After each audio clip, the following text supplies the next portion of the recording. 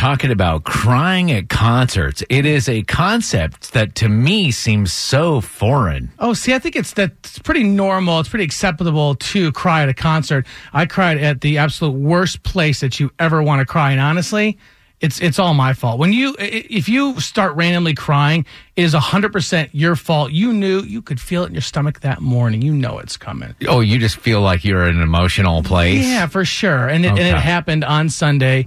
You know, we spent the last week moving, and my daughter's now in first grade, and I took her on Sunday to up in Beaufort. There was this outside play, the Fisher Price. Yeah. How was big that? kids thing. Cool? It was really fun. Like, it was an outdoor play activity thing. So her and I just had a really great day, and we're on the way back from that. And the worst place you want to cry is in your car, by the way. Is it butterfly kisses?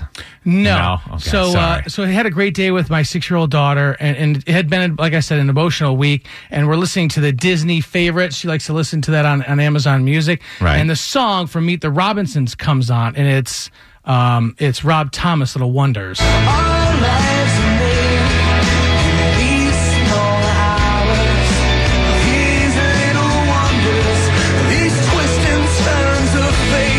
So that's a special song for us. We've listened to it as she's been growing up, so it's a special song to us. And it just kind of hit me. Like, I'm starting to feel it right now even. So this is going to be tough. And my 6-year-old daughter's in the back seat, and as the song's wrapping up, she goes, "Daddy, you know how when we went to Miss Kara's wedding, she was dancing with her daddy." She goes, "I want to dance with you when I get married to that song." Oh. And that's gonna make me cry. So I had to pull over in the parking lot because I'm crying. And she's like, "Daddy, what's wrong?" You kind of like, no, everything's fine.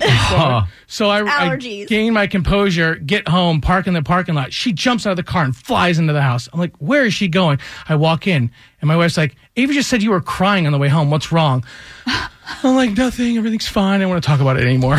Why did she run into the house? Because she was afraid of. I don't know what she was thinking, but she knows that we just stopped the car and I sat there for like a good 90 seconds. I don't know what's going on, Mommy. Daddy's crying. Yes. I feel like you need a hug right now. Kara, would you give Drex a hug?